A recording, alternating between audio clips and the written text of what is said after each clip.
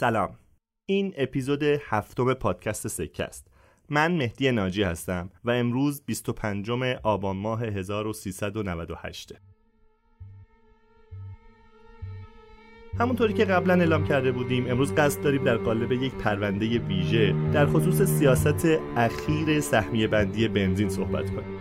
مهمان ما دکتر علی سرزعیم، دانش آموخته اقتصاد دانشگاه میلان ایتالیا و عضو هیئت علمی دانشکده اکوی دانشگاه علامه است.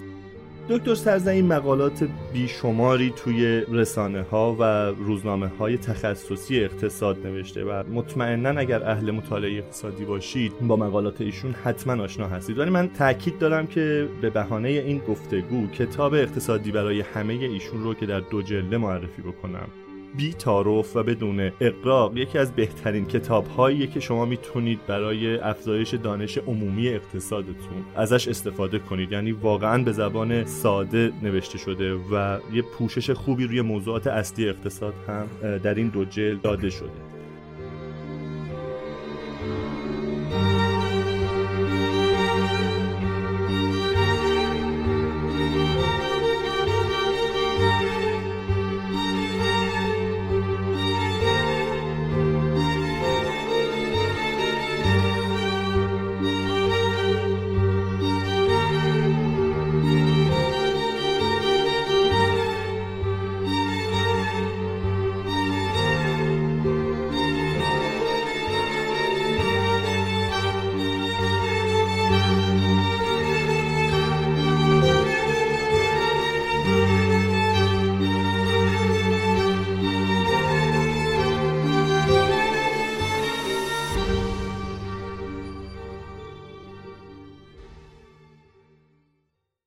همونطوری که مطلعید، واکنش‌های متفاوت و بعضاً شدیدی در شبکه‌های اجتماعی و رسانه‌های مختلف در این خصوص شاهدش بودیم. شاید بشه گفت 2 تا مسئله جدی رو از بین همه این واکنش‌ها میشه بیرون کشید و تصمیم داریم امروز هم در موردش صحبت کنیم. یکی این که آیا واقعاً از بین همه گزینه‌های روی میز تصمیمی که گرفته شد بهترین تصمیم بود؟ و دوم این که حالا صرف نظر از این که این تصمیم بهترین تصمیم بود یا نه، آیا وضع موجود در واقع دوره بعد از این سیاست نسبت به وضع پیشین، یعنی قبل از پنجشنبه 23 آبان 98، آیا وضع موجود از وضع پیشین بهتره یا اینکه نه، حتی ما اگر این تصمیم بهترین تصمیم نبود باید برگردیم به عقب و در واقع دولت رو وادار کنیم که از این تصمیم عقب نشینی کنه.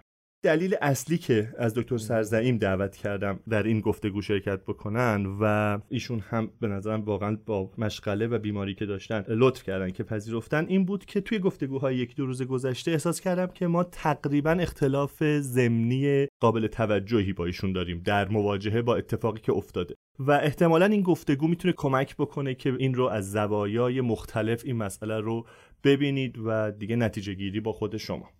علی جان، خیلی ممنون که دعوت ما رو پذیرفتی. اجازه بدید خیلی سریع بریم سراغ اصل موضوع. بذار با یه سوال کلیشه‌ای و ساده شروع کنم. معمولاً همه اقتصاددون‌ها یا غالب اقتصاددون‌ها اساساً با افزایش قیمت بنزین ظاهراً موافقن. یعنی ممکنه اگر هم اختلاف نظری داریم سر موضوعات دیگه است. یکی از مخاطبان ما نوشته بود که این ناشی از تفکر نئولیبرالی شما هاست که معتقدید که باید سریع و بدون هیچ معطلی برسیم به مکانیزم بازار، ولو یه عده‌ای این وسط در واقع زیر دست و پا له بشن یا فشار جدی بهشون بیاد. نظر شما چیه؟ یه مقدمه کوچولو بگم. اول موضوع بنزین یکی از موضوعاتی هستش که بدفهمی در موردش خیلی زیاده. بعضی‌ها متأسفانه فضای عمومی بدفهمی رو تئوریزه کردن، توجیه تئوریک برش فراهم کردن و خب طبیعتاً این کار سختی هستش. آدما دوست دارن که اون مقاومتش و اون پرهیز از قبول این سختی رو براش دلیل پیدا بکنن و به اونا اتکا بکنن. یکی از اون حرفا این هستش که میگن شما افزایش قیمت ندید روی خیلی چیزها چون این زیانش بیشتر متوجه فقرا میشه. واقعیت داستان این هستش که لزوما اینجوری نیست و گاه برعکسه و اتفاقا در این مواردی که میخوایم صحبت بکنیم قضیه برعکس هستش. یعنی در اکثر موارد اگر دولت دچار کسری بودجه بشه به خاطر اینکه نمیتونه کالا و خدمات خودشو گرونتر بفروشه، دچار کسری بودجه میشه، بعد استقراض میکنه و اون تورم ایجاد میکنه و اتفاقا اون تورم هستش که بیشتر بارش رو دوش فقرا میفته. بنابراین این سیاست حتی اگر همه پولش هم دولت ورمی داشت و چیزی به مردم نمیداد باز هم به نفع فقرا بود. باز هم به نفع. یعنی شما میگی سیاست گرون کردن بنزین حتی اگر چیزی مستقیما نصیب فقرا نمیشد باز به نفع فقرا بود؟ به نفع فقرا، چون تورم زایی کسری بودجه رو کم میکرد. آخه مسئله اینه که مگه نمیگیم که دولت ناکارآمده یا به صورت بهینه بودجهشو خرج نمیکنه؟ خب چرا اصلا شما نمیری به سمت کاهش هزینه‌های دولت؟ چرا اصرار داری که هزینه‌های دولت؟ اون هم اقتصاد سیاسی خودش رو داره. شما طبیعی ترین کاری که به بهینه‌سازی بدنی دولت داره اینه که 4 میلیون کارمند رو بکنی 1.5 میلیون کارمند. و این کار من فکر نمی‌کنم راحت تر از این یکی کار باشه، چون اون کار خیلی سخت است، شیش زیر بارش نمیره. حالا دولت اون کار نکرده، نگفته من پولشو همشو برمی‌دارم، تعهد کرده که هیچ چیزو برنمی‌دارم و همه رو بازتوزیع میکنم. وقتی بازتوزیع میکنه طبیعتا اونی که پایین‌تر هست خیلی منتفع میشه، ولی اینکه حالا این افزایش قیمت بنزین یه سری اثرات غیر مستقیم شاید براش داشته باشه. حالا بذار همینجا یه سوال بپرسم، واقعا چه بخشی از این عواید صرف کسری بودجه میشه؟ میدونم که دولت ادعا کرده که هیچ تعهد کرده بود که من هیچی نمیدم. حالا میشه اینجا رو سازوکاری از دولت خواست، مثلا یه گروه پایش اجتماعی رسانه‌ای دولت تعیین بکنه، هر چنگای حسابا رو نظارت کنن، دسترسی داشته باشن تا ببینن که واقعا چیزی ور نداشته. افراد مشهور جامعه هم که جامعه بهش اعتماد داره به اون یه کمیته تحقیق بالا سر این سازوکار قرار بدیم. من فقط دوست دارم یه پدیده رو به شما یادآور بشم. نگاه کنید هدفمندی یارانی که آقای احمدی نژاد اجرا کرد، کیا باش مخالفت میکردن؟ کسایی که برخوردارای جامعه بودن، یه دهکای 6 7 8 9 10 بودن. کیا ازش حمایت میکردن؟ اون طبقات پایین ما بودن. اصلا چرا آقای احمدی نژاد هنوز حامی داره؟ چون واقعا لمس کردن، با اینکه قیمت بنزین رفت بالا ولی پول نقد به جیبش اومد، خیلی زندگیشون کمک کرد. شواهد ما هم در مورد فقر هم در مورد نابرابری به خوبی نشون میده که بعد از اون هدفمندی وضع فقرا بهتر شد، نابرابری تو جامعه کمتر شد.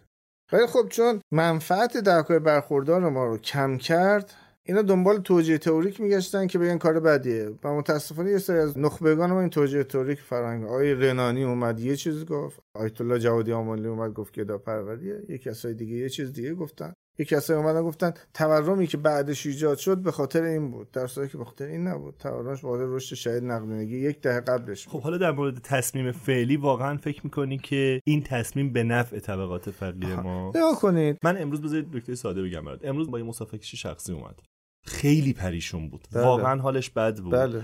و حالا بماند که چه حرفا و چه اصلاحاتی به کار برد و کرایه‌شو هم زیاد کرده بود و من نمیتونستم اعتراض کنم و نبایدم اعتراض میکردم و به نظرم خیلی مستعسل میومد و به نظرم این یکی از اون کساییه که احتمالاً شما انتظار داری که وضعش بهتر بشه ولی خودش حداقل همچین.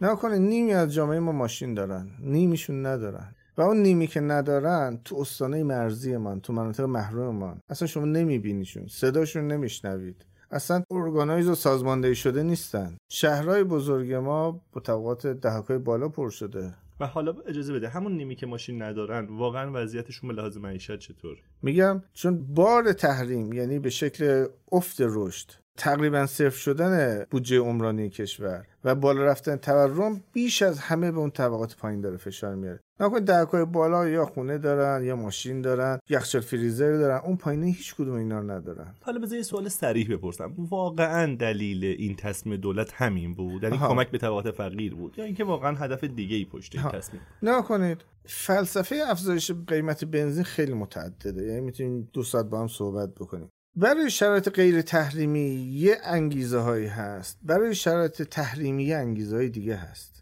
اگه شرایط غیر تحریمی بود، پس و برجام بود، من یه توجیهات دیگه ای داشتم برای چی ما قیمت بنزین رو اضافه بکنیم. توی شرایط تحریمی ما یه دلایل دیگه داریم برای این کار. روشن‌ترینش همین حمایت از فقرا هستش. دومیش به نظر من مبارزه با قاچاقه. سومیش به نظر آلودگی هواست که بازم این مسئله خیلی کوتاه مدت ما شده. این سه تا آلودگی هوا رو هم شما توی فضای تحریمی می‌بینیش؟ آلودگی مشترکه بین هر دو هستش. خب یعنی ما همین الان تو همه شهرهای بزرگمون تقریبا از پاییز آلودگی هوای جدی در معرض خطر داریم، یعنی که عاجل باید یه کاری بکنیم. خب دیگه نمیشه بگیم برنامه‌ریزی میان مدت بکنیم، زیر ساختمونا چیکار بکنیم. نه، الان داریم خفه میشیم.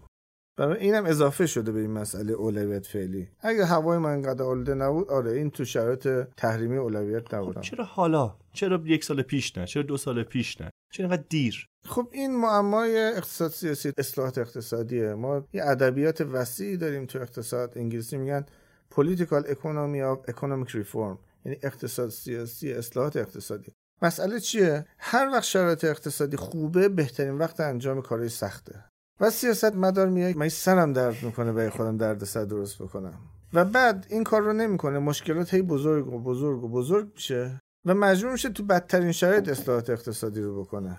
برای معمای اصلاحات اقتصادی اینه چجوری میشه تو شرایط خوب سیاستمدار راضی کرد که به کار سخت بکن، محبوبیت خودت کاهش بده. و متاسفانه همیشه یه عده‌ای هستن که ترغیب میکنن سیاستمدار این کارو نکنی، محبوبیت از دست میره، این کارو میفته تو بدترین زمان. طبیعت هزینه‌هاش هم بیشتر میشه، مقاومت هم بیشتر میشه. این اتفاق در مورد ایران هم افتاد. اگر من بودم میگفتم حتما ما تو فضای پسابرجام باید این کارو میکنیم که سرمایه سیاسی دولت بسیار بالا بود و اثرات اقتصادیش روی بخش صنعت ما میتونست خیلی وسیع باشه. خب به نظرم 2 تا سوال جدی هنوز تو همین مرحله اول مونده. یکی این که من اینو متوجه شدم که اون نیمی از جمعیت که واقعا فقیر هستن، واقعا تحت فشارن و صاحب خودرو نیستن، اگر دولت به وعده‌ای که داده عمل بکنه اونها از این مسیر منتفع میشن. ولی خودت میدونی که یه عده قابل توجهی از شهرنشین ها هستن که خودرو دارن ولی واقعا به لحاظ معیشتی تو وضع مساعدی نیستن و با این افزایش قیمت ممکنه واقعا بهشون فشار بیاد. دولت برنامه‌ای برای اونها نداره؟ همین که اومده گفته 18 میلیون یعنی اینکه باید بخشی از اونها رو داره پوشش قرار میده. فقط 3 میلیون که خیلی برخوردارن داره حذف میکنه. من اگر بودم چند تا کار دیگه میکردم تو همین راه برده دولت‌ها. اولش این بود که اول پول میدادم بعد قیمتو میبردم بالا. دومی که میگفتم اون 60 لیتر رو به قیمت 1000 تومان کماکان بدم و به اون 5 دهک بالای ماشیندار میگفتم نه کنید یه امتیازی به شما دادم 60 لیتر با قیمت ثابت، ولی هر چی پول جمع میشه به 5 دهک پایین میدم. 18 میلیون نمیدم، مثلا 10 میلیون میدم، 11 میلیون میدم. اون پولش از کجا میاد؟ از پرمصرفا میومد. کسی 11 میلیون خانوار منظورش. آره 11 میلیون خانوار. اون از محل پرمصرفا میومد. کسی هم شکایت نمیکنه، میگم هر کی پرمصرفه پولشم بده و نفعش هم میرسوندیم به طبقات پایین. نه من پرمصرفم ولی مسافرکشم، یه پراید داغون پرمصرف دارم و همه زندگی من با این میگذره. این که پرمصرفم که از سر نمیدونم بیخیالی و نمیدونم رفاه زیاد که نیست، که واقعا دارم با این استفاده میکنم. شما ظاهرا اینو توی معادلات تو قصد نمیاری. نه کنید. مسئله انتخاب بین خوب و بد نیست، انتخاب بین صفر و بد هم نیست، انتخاب بین بد و بدتره. یه شرایط تحریمی هستیم، قدرت خرید برای همه اومده پایین، رشد اقتصادی منفی شده، امسال منفی شدیدتره. این حرف عدد نیست، این یه واقعیت. یه عده‌ای درآمدشون به شدت داره کسر میشه، پایین میاد، شغلشون از دست میدن، بنگاهشون ورشکست. این واقعیته. این تو کدوم دهک شدیدتره؟ اون پایینی شدیدتره، یعنی به سرعت نرخ فقر شما داره میره بالا و عمق فقر شما هم زیاد میشه، یعنی از لبه خط فاصله ها خیلی بیشتر میشه. شما بین بد و بدتر کسایی رو که از وسط میرسونید به لبه خط و کسایی که از زیر خط خیلی پایین‌تر از خط رفتن. نه متوجه منظورت میشم، ولی به نظر میرسه توی این شرایط من به برآیندگی میگم هزینه این کار اینه. آره ولی هزینه رو آیا نمیشد با یه طرحی هزینه در واقع کمک به طبقه فقیر رو از واقعا طبقه ثروتمند میگرفتیم نه از طبقه متوسط؟ خب با چه راهکاری؟ نکنه جامعه ما میگیم اصلاحات اقتصادی، هدفمون هم این هستش که بیشتر بار بازتوزیع رو بندازیم رو دوش پولدارا. یعنی این که میگم نمیدونم از قیمت بنزین نمیدونم ها، یعنی ممکنه شما بگی مالیات بر درآمد بگی، مالیات بر ثروت بگیری و فلان کارو بکنی. خب شما میبینید که اونا کار سختی. هنوز از پزشکا شما نمیتونید مالی. من 2 تا پزشک آخر سر همین چند وقته رفتم، امروز صبح رفتم، اولی نقدی گفت کارت خاموشه، اون یکی گفت خرابه. یعنی پزشکامو دهک دهن، این شوخی نیستش. اون کار خیلی سخته، زمان میبره، 2 سال میکشه که فقط پزشکاتو شما تو خط بیاری، بقیه پولداراتو بیای شروع بکنی، مالیات بر ثروتو شروع بکنی، مالیات بر خونه خالی رو شروع بکنی و اینها. تو این 2 سال خیلی میمیرن این وسط، نه مردن فیزیکی، به لحاظ اقتصادی میمیرن. ترک تحصیل داره زیاد میشه باز میونه بچهای طبقات فقیر و مشکلات اجتماعی، زورگیری، دزدی، تنفروشی، ارزون میشه جاسوسی برای خارج یا گروه تروریستی، مزدوری کردن. همه اینها نظم اجتماعی رو تهدید میکنه، نظم سیاسی رو تهدید میکنه. من با ایناش خیلی کاری ندارم. رشد اقتصادی بلند مدت ما رو آسیب میزنه. بچه‌ای که از مدرسه دور بشه دیگه دور شده، برگردونش خیلی سخته. بچه کودکی که تغذیهش 2 سال بد بشه، دچار سوء تغذیه بشه، بعدها شما باید هزار تومان خرج کنید، میلیون ها تومان خرج کنید که بیماری اینا رو. همه اینها رو میفهمم، ولی آیا راه حل همه اینها تو قیمت بنزینه واقعا؟ این یه پکیج هستش، ولی به نظر من قیمت بنزین راحت ترینش هستش، چون راه حل دیگه یعنی زود بازدهتره. این تعبیر شاید بهتر باشه، زود بازدهتره. راه های دیگه مثل اینکه شما مالیات بر ثروتمندا رو بالا ببری، مالیات بر درآمد جدی کنید، دولت رو کوچیک بکنید، اینا هم کارهای درستی هستش، ولی اینا دیربازده، پروژه دیربازده، نمیرسه به مسئله و نیاز فوری جامعه ما. البته یه چیزم باید بگیم ها، این مسئله درست دیربازده، ولی بالاخره یه جایی باید شروع بشه. بس حتما باید شروع بشه. حالا نکته این هستش دیگه، و یه مسئله دیگه، حتی اگر که این مسائل نباشه، به نظر لازمه اینجا به این نکته اشاره بکنیم که حتی اگر اون فشارها هم نباشد، اون نواقع نکاتی که شما اشاره کردی، باز قیمت دستی و مصنوعی پایین باعث بشه که اقتصاد در واقع از اون حالت طبیعی و سالم خودش خارج بشه. یعنی باز به این معنی نیست که اگر که ما این مشکلات معیشتی جدی و عمیق رو نداشتیم، ما نیازی به اصلاح نظامی آنها نداشتیم. نکنه یه مسئله جدی‌تر داریم که رفاه ما در طول زمان داره آروم آروم میاد پایین. این ربطی به این داستانا نداره. با یه مسئله کلی داریم که قدرت خریدم داره پیوسته میاد پایین. بیماری اقتصادی ما مزمن شده و عود کرده و ما باید مجموعه از اصلاحات رو انجام بدیم. این یکیشه، این توی پکیجه، این باید موفق بشه. اصلاح دوم، سوم، چهارم همه رو بریم انجام بدیم. اگر نکنیم خیالتون راحت باشه اینقدر قدرت خرید افت پیدا میکنه که اون مسافرکش هم که شما نگرانش هستید اون مشتریش کم میشه، نمیتونه کرایه لازمه بگیره، سود در سود خالصش میاد پایین به شدت. که اقتصاد کوچیک بشه راه فرار نداریم. این اصلاحات اقتصادی کمک میکنه کیک بزرگ بشه. توجه میکنه. یه جواب اقتصادی هم داریم که شاید برای دانش آموختگان رشته‌های دیگه سخت باشه فهمش، من سعی میکنم کمک کنم یه جورایی. ما تو اقتصاد میگیم ریسورس ریالوکیت میشه، یعنی باز تخصیص میشه. اگر مسافرکش ببینه مسافراش خیلی کم شدن، بالاخره میره یه جای دیگه یه کار دیگه. علالقاعده مسافرکش هم شغل اصلیش این نیست. خب یعنی این ریسورس ریالوکیشن ها هستش که اقتصاد رو زنده نگه میداره و معمولا رخ میده. البته استکاک داریم. یکی از کارهایی که همیشه گفته میشه اینه که همزمان با این اصلاحات اقتصادی شروع کنید فضای کسب و کار، مجوزهای جدید، افراد بخوان تو شغلای جدید برن، تسهیل بکنید. این ریسورس ریالوکیشن باز تخصیص منابع راحت تر انجام بشه، با سختی کمتر انجام بشه. و یه نگرانی دیگه که داشتن اینه که با بنزین شروع شد ولی بعیده به بنزین ختم بشه. یعنی احتمالاً در آینده قیمت گازوئیل، گاز، برق و سایر عامل‌ها زیاد بشه و این واقعا مردم رو نگران میکنه. به نظرم در ضمن اینکه به این سوال پاسخ میدی شما که به نظر در آینده بقیه حامل هم اضافه میشه، اثر تورمی این رو هم بگو. یه سوال خیلی صریحی که به ما رسید اینه که شما اقتصاددونا مرتب میگید که این اثر تورمی جدی نداره، ولی خب همین روز اول دیدیم دیگه قیمت مثلا یک کورس تاکسی اگر 2 تومن میدادیم حالا داریم همون رو 3 تومن میدیم. چی میگید شما اقتصاددونا؟ نکنید یه جواب اقتصادی باز یه جواب غیر اقتصادی من بدم. جواب اقتصادیش این هستش که ما میگیم یه اثر قیمتی داریم، یه اثر درآمدی داریم. اگر یه مثال ساده بزنم، اگر همه قیمت‌های پیش روی من 2 برابر بشه ولی درآمد منم 2 برابر بشه، وضع من بد شده؟ تغییر نکرده.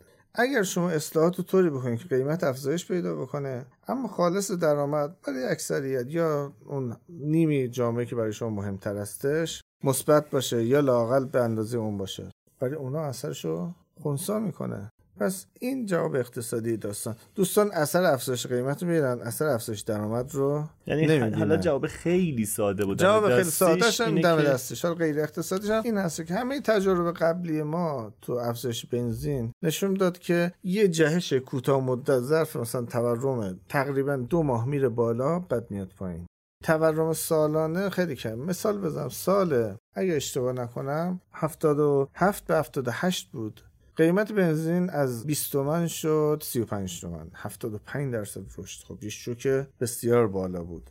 ولی چون آقای خاتمی سرمایه اجتماعی و سرمایه سیاسی بالایی داشت، بحران نشد، یک کس تو خیابونا نیامد و تورم 17% شد، تورم 19%. 75% افزایش بنزین، 2% افزایش تورم به دنبال داشت و این قضیه در تمام مقاطعی که قیمت بنزین افزایش پیدا کرده همین پدیده رو ما شاهدیم. تقریبا 1-2 ماه شاخص تورم میره بالا بعد میاد پایین و میانگینش خیلی اثری که رو چیز میذاره پایین است. ولی من حالا ساده‌تر از اینم بخوام بگم، حرف شما اینه که اون طبیعتاً یه افزایش قیمتی داریم، ولی حداقل به دلیل بازتوزیعی که حالا طبق گفته دولت به 18 میلیون خانوار انجام میشه، اون اثر تورمی رو میتونن جبران کنن، میتونن باش مقابله کنن. دیگه من خدمت شما عرض بکنم، نکنید غیر از اینکه دولت پولو به ما میده، به خانوارها میده، من میرم سری کالا بخرم، اگر ببینم قیمت یه چیزای زیاد شده ناچارم کمتر بخرم جز کالای ضروری.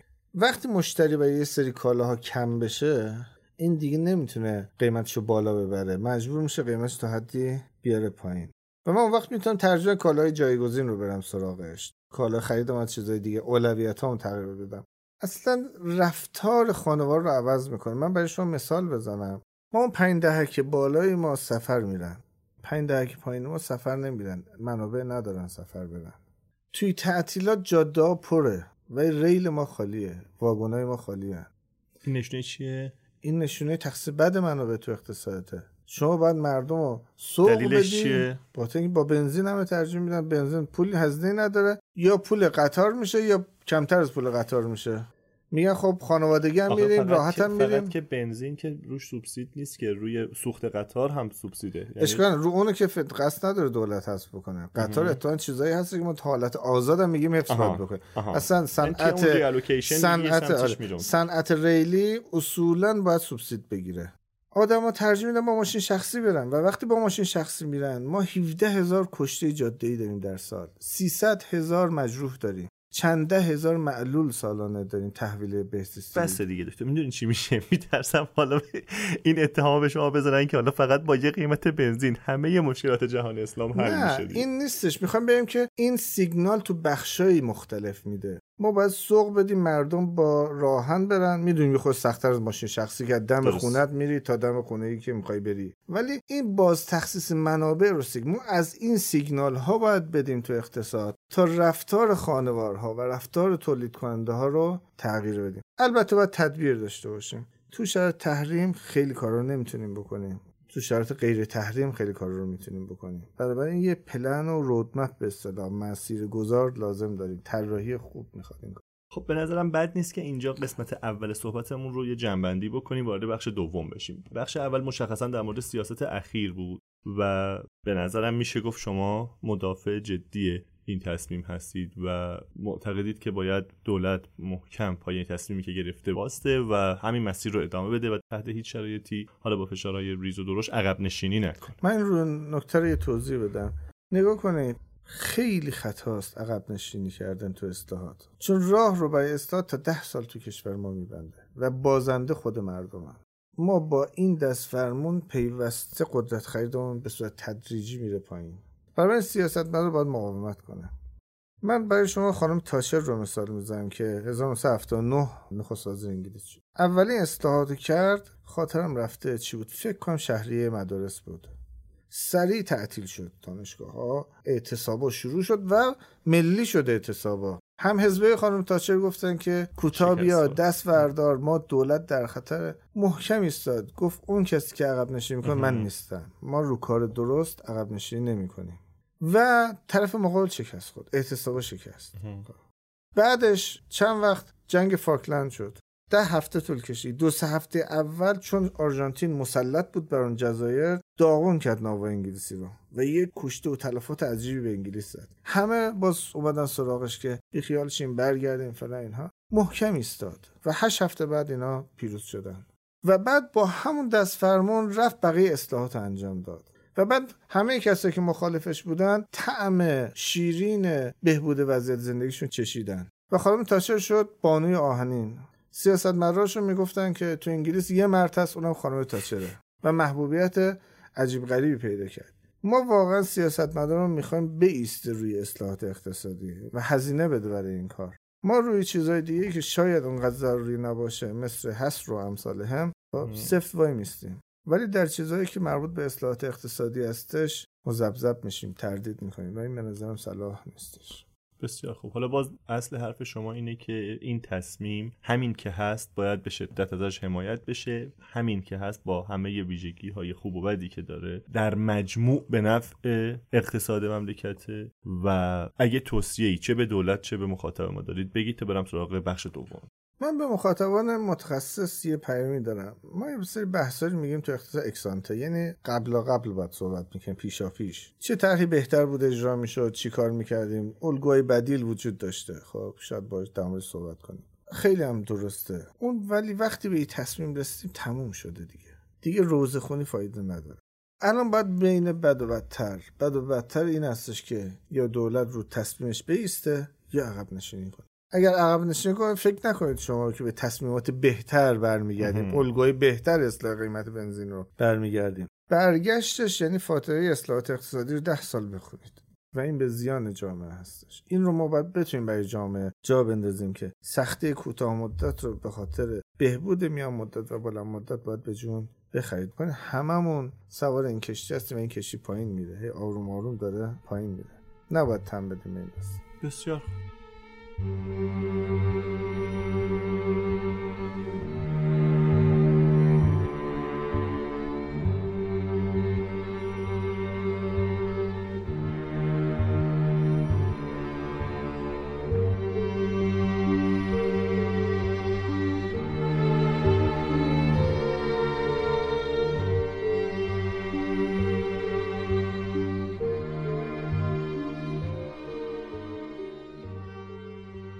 بریم سراغ مرحله دوم که به نظرم حالا بحثایی که ما داشتیم تو این 2 روز بیشتر توی این قسمته. حقیقتش وقتی که من با خبر شدم از تصمیم واقعا شوک بزرگی بود برام. باورم نمیشد همچین تصمیم گرفته بشه. علتش هم این بود که نزدیک به 2 سال بود گروه‌های کارشناسی مختلف تو حوزه‌های مختلف داشتن روی موضوع کار می‌کردن و جالب اینجا بود که به اجماع‌های خوبی هم، به نزدیکی‌های خوبی هم رسیدیم. یعنی خیلی نظرات به هم نزدیک شده بود و یه همگرایی خوبی اتفاق افتاده بود. جلسات متعدد با انواع اقسام دستگاه‌ها و مسئولان دولتی و از معاون اول گرفته حتی وزرا و تیم اقتصادی دولت و اینها، و ابعاد قضیه براشون تشریح شد، گزارش‌های مختلفی تهیه شد، ایرادات طرح سهمیه بندی به خودرو براشون گفته شد، پیشنهادهای جایگزین خیلی بهتری ارائه شد. ولی با کمال تعجب دیدیم بعد از این همه تعلل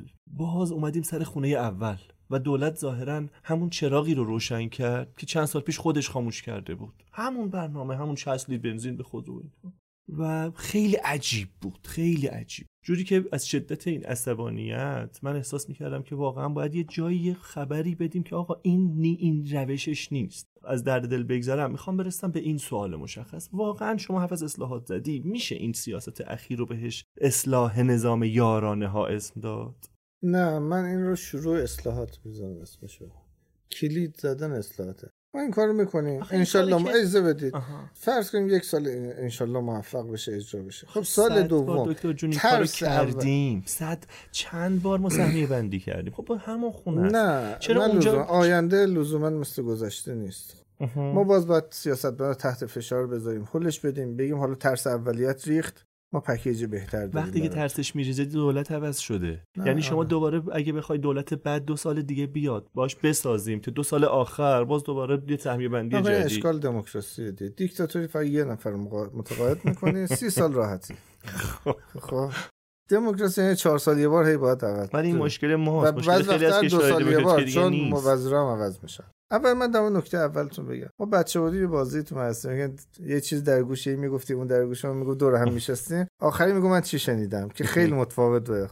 واقعا اینجوریه. شما تو نظام کارشناسی که طرح می‌نویسی میری به مسئولین میگی اون به بالاتر میگن بالاتر، میره تو اونجا اصلا یه چیز دیگه میشه. بخشش طبیعیه، بخشش به خاطر اینکه اشکال کارشناسی هست، یعنی ملاحظات اقتصاد سیاسی رو ندیده توش. وقتی میره بالا میخواد تصمیم بگیره ملاحظات اقتصاد سیاسی رو اعمال میکنه. مثلا من میدونم دوستان ما طرح خلاقانه‌ای که خیلی هم بهتر از این طرح موجود هستش داشتن، ولی طرح جدیدی بود، هم خلاقانه بود هم جدید بود، مبتنی بر اپ و کیوسکای نظام بانکی بود، بهتر بود.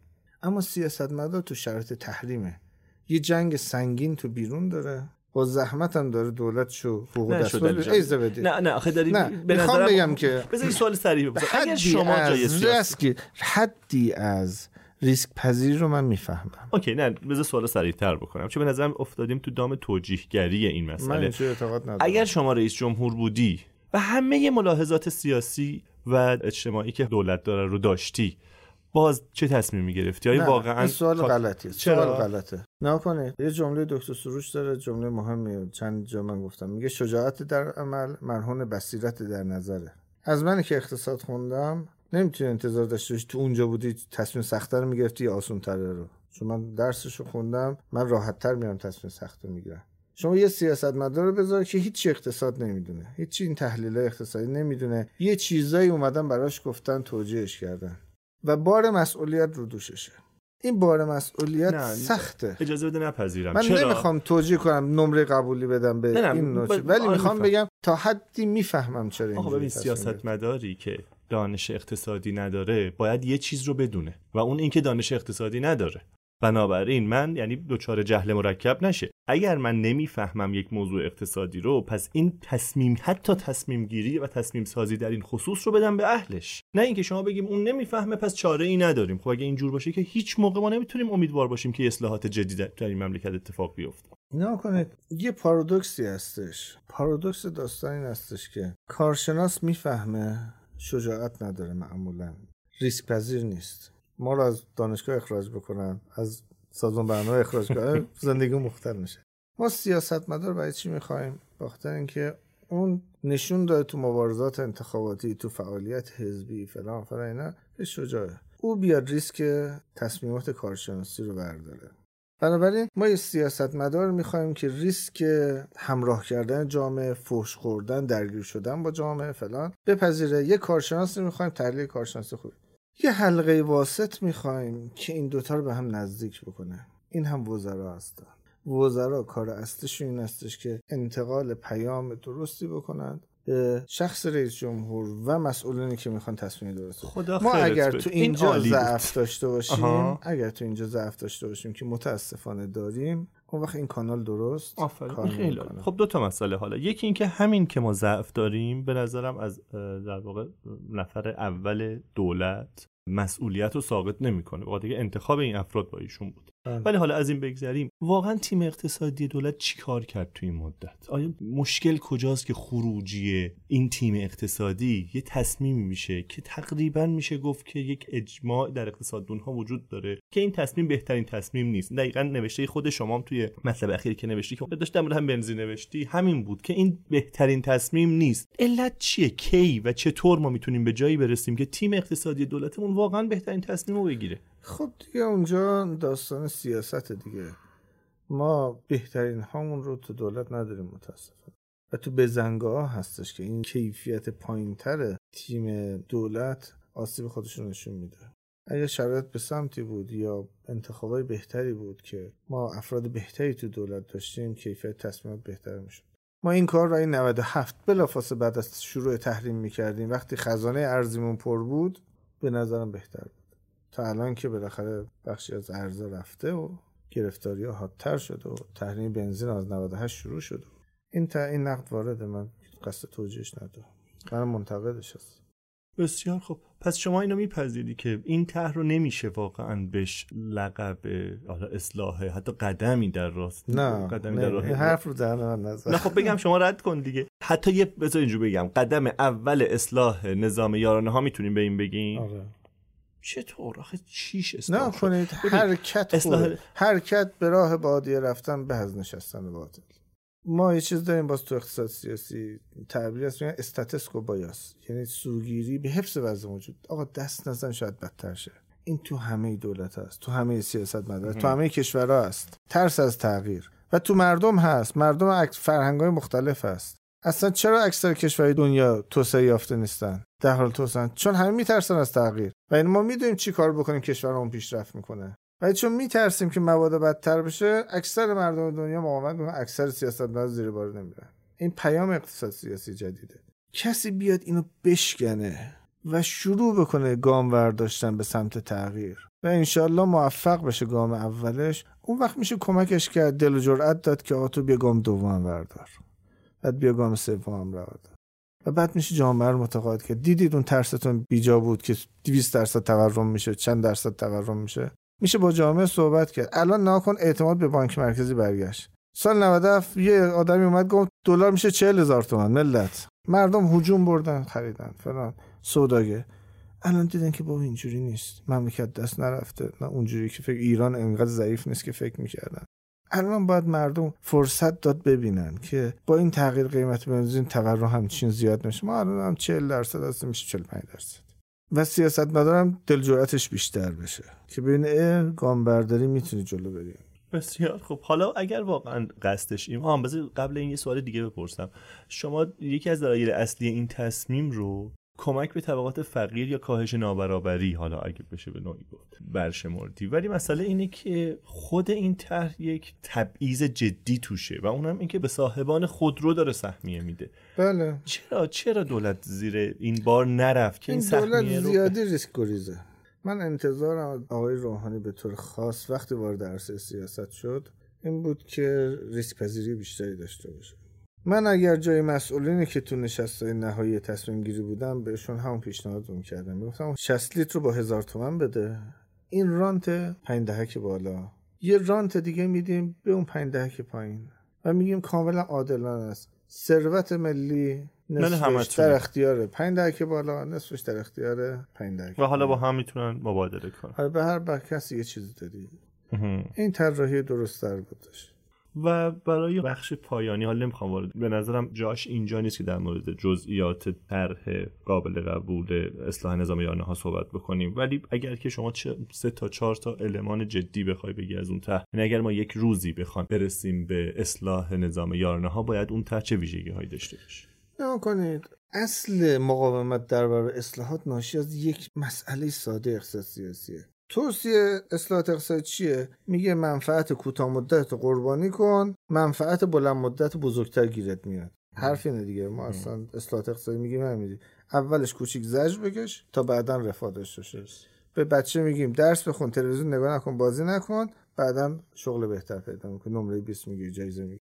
چه چیزی این وسط خراب میکنه؟ بی‌اعتمادی. مردم میگن از کجا معلوم ما این سختی رو بکشیم به اون منفعت بلند مدت میرسیم. برای شما با یه مسئله اقتصاد سیاسی وجود داره که چجوری راضی بکنی اصلاحاتی انجام بشه در شرایط عدم اعتماد. یه راه دور زدنش اینه که بگی مردم من هیچی ور نمیدارم، این رو مستقیم به خودتون میدم. راههای بهتر هستش. سهام شرکت پالایش بخش رو بدیم به خود مردم ببینن که از گرون کردن بنزین سهامشون گرون شد، سود نقدی آخر سالشون بیشتر میشه. یا سهام شرکت نفت رو بدیم، یا این ستاره خلیج فارس اون رو سهامش رو بدیم. من تعجب میکنم ستاره سهام خلیج فارس بخشش ما تامین اجتماعیه، ما 40 میلیون بیمه شده است، اون رو ما به زیان میندازیم برای اینکه قیمت بنزین پایین باشه تا دهکای برخورد زیاد سفر برن. خب این 40 میلیون اکثرشون این دهکای از دهک سوم تا دهکای هفتم اینا متوجه نیستن که داره دارایی اینا آب میشه، زیان برای اینا به جای سود ایجاد میشه. تامین اجتماعی با ما سرمایه‌گذاری رفته توش ولی زیان میبینه با خاطر اینکه قیمت بنزینشو هی کنترل میکنی. اگه بدونن اون وقت همراه میشن، بفهم لمس بکنن، ما سهامو تک تک بدیم به مردم. واه میگه چرا قیمتی گذاشتی که من متضرر بشم؟ من که کم سفر میرم یا اصلا ماشین ندارم یا شغلم طوری هستش که میتونم تصمیم بگیرم دوچرخه ببرم یا جزء هزینه کمی از هزینه‌ام است و چیزای دیگه، اون میشه سمت اینکه قیمت بنزین درست بکنی، یه عده دیگه میشن با خودش. دولت باید پاشو از این وسط بکشه. اگر نکشه همه میگن پولا میخوای بخوری، میخوای بدزدی، صرف فساد کنی، صرف سیاست خارجی بکنی، صرف فلان بکنی. این معمای اقتصاد سیاسی رو وقتی میتونی حل بکنی که دولت از این بازی بیاره بیرون، برنده بازنده قیمت بنزین رو مقابل هم قرار بدی. و چون ما اعتقاد داریم که اکثریت جامعه از افزایش قیمت بنزین منتفع میشند، اون وقت خودش اون سازوکار میکشونه قیمتو بالا. این راه برونشو هستش. و به عنوان سوال آخر، شما یکی دو بار تاکید کردی که این قدم اول رو باید قدر بدونی و این گام اولی برای یک مسیر اصلاحات، ولی واقعا در وجنات این دولت میبینی که یک زنجیره‌ای از اصلاحات رو در پی این تصمیم دست بهش بزنه، یا اینکه نه باز دوباره یه قدمی برداشت، یه قیمتی افزایش پیدا کرد و تمام؟ نکنه این دولت بهترین فرصتایی که به اصلاحات داشت از دست داد. این غیر قابل انکاره. و چرا این اصلاحات رو داره میکنه؟ چون مجبوره و همون مجبور بودن حلش میده گام دوم رو هم برداره. یعنی اینکه سیاستمدار اصولا نمیخواد کار سخت بکنه، من اینکه مجبور، من اینکه زور باشه. خلاصه اون زور هم از کجا میاد؟ از اینکه کسری بودجت رفته بالا، از اینکه دیگه نمیتونی ظرفیت تولید بنزین تو بیشتر از این بکنی که اینقدرش قاچاق بشه، اینقدرش الکی مصرف بشه، فلان بشه. به محدودیت‌های برخوردی و اون محدودیت‌ها شما رو هل داده که اینقدر فوش بشنوی. من فکر میکنم اون محدودیت بازم سخت‌تر میشه و خواهی نیست، نخواهی مجبوری بدی. و فکر میکنم هر کس دیگه دوره بعدم رئیس جمهور بشه و هر دولت دیگه بیاد، خواهی یا نخواهی، و باز فکر میکنم بخش نخواهیش بیشتره، چاره‌ای نداره که این مسیر رو ادامه بده. چاره‌ای نداره که این اصلاحات. پس شما امیدواری که یه اتفاقات خوبی حداقل در این راستا بیفته در زمینه اصلاحات، صرف نظر از اینکه چه دولتی بر سر کار بیاد یا خود همین دوره؟ بله، من فکر میکنم ما مجبوریم. گزینه بدیلش وضعیت خیلی خطرناکه. من 2 تا بدیل بیشتر نمیشناسم. یا ما میریم به یه سمتی که نابرابری شدید، فقر گسترده، افت تدریجی قدرت خرید. این یه فرجامه. یه فرجام اینه که نه، دولت میاد جلوی این قضیه بیسته، شروع کنه پول چاپ کردن، ونزوئلایی شدن. وقتی همه فقیر میشیم. گفتم بین بد و بدتر انتخاب ها، بین بد، بدتر، بدترین. این چیزی که ما باید بتونیم برای جامعه جا بندازیم. اگر نتونیم، خدای نکرده پوپولیستا افکار عمومی جامعه مشوه بکنند، اون وقت ما خدای نکرده به سمت گزینه‌های بدتر و یا بدترین رو میریم. وقت دیگه همون باختیم. بسیار خب، من امیدوارم که با افزایش دانش عمومی جامعه حالا در این حوزه ها و احتمالاً مؤثر بودن نخبگان، این زوری که شما گفتی پشت این اصلاحات دولت رو مجبور بکنه که تصمیمات با کیفیت تری بگیره و انشالله آینده روشن‌تری در پیش داشته باشیم. خیلی ممنون که شرکت کردید در این گفتگو. ممنون از اینکه این فرصت در اختیار من گذاشتید. خدا آقا متشکرم.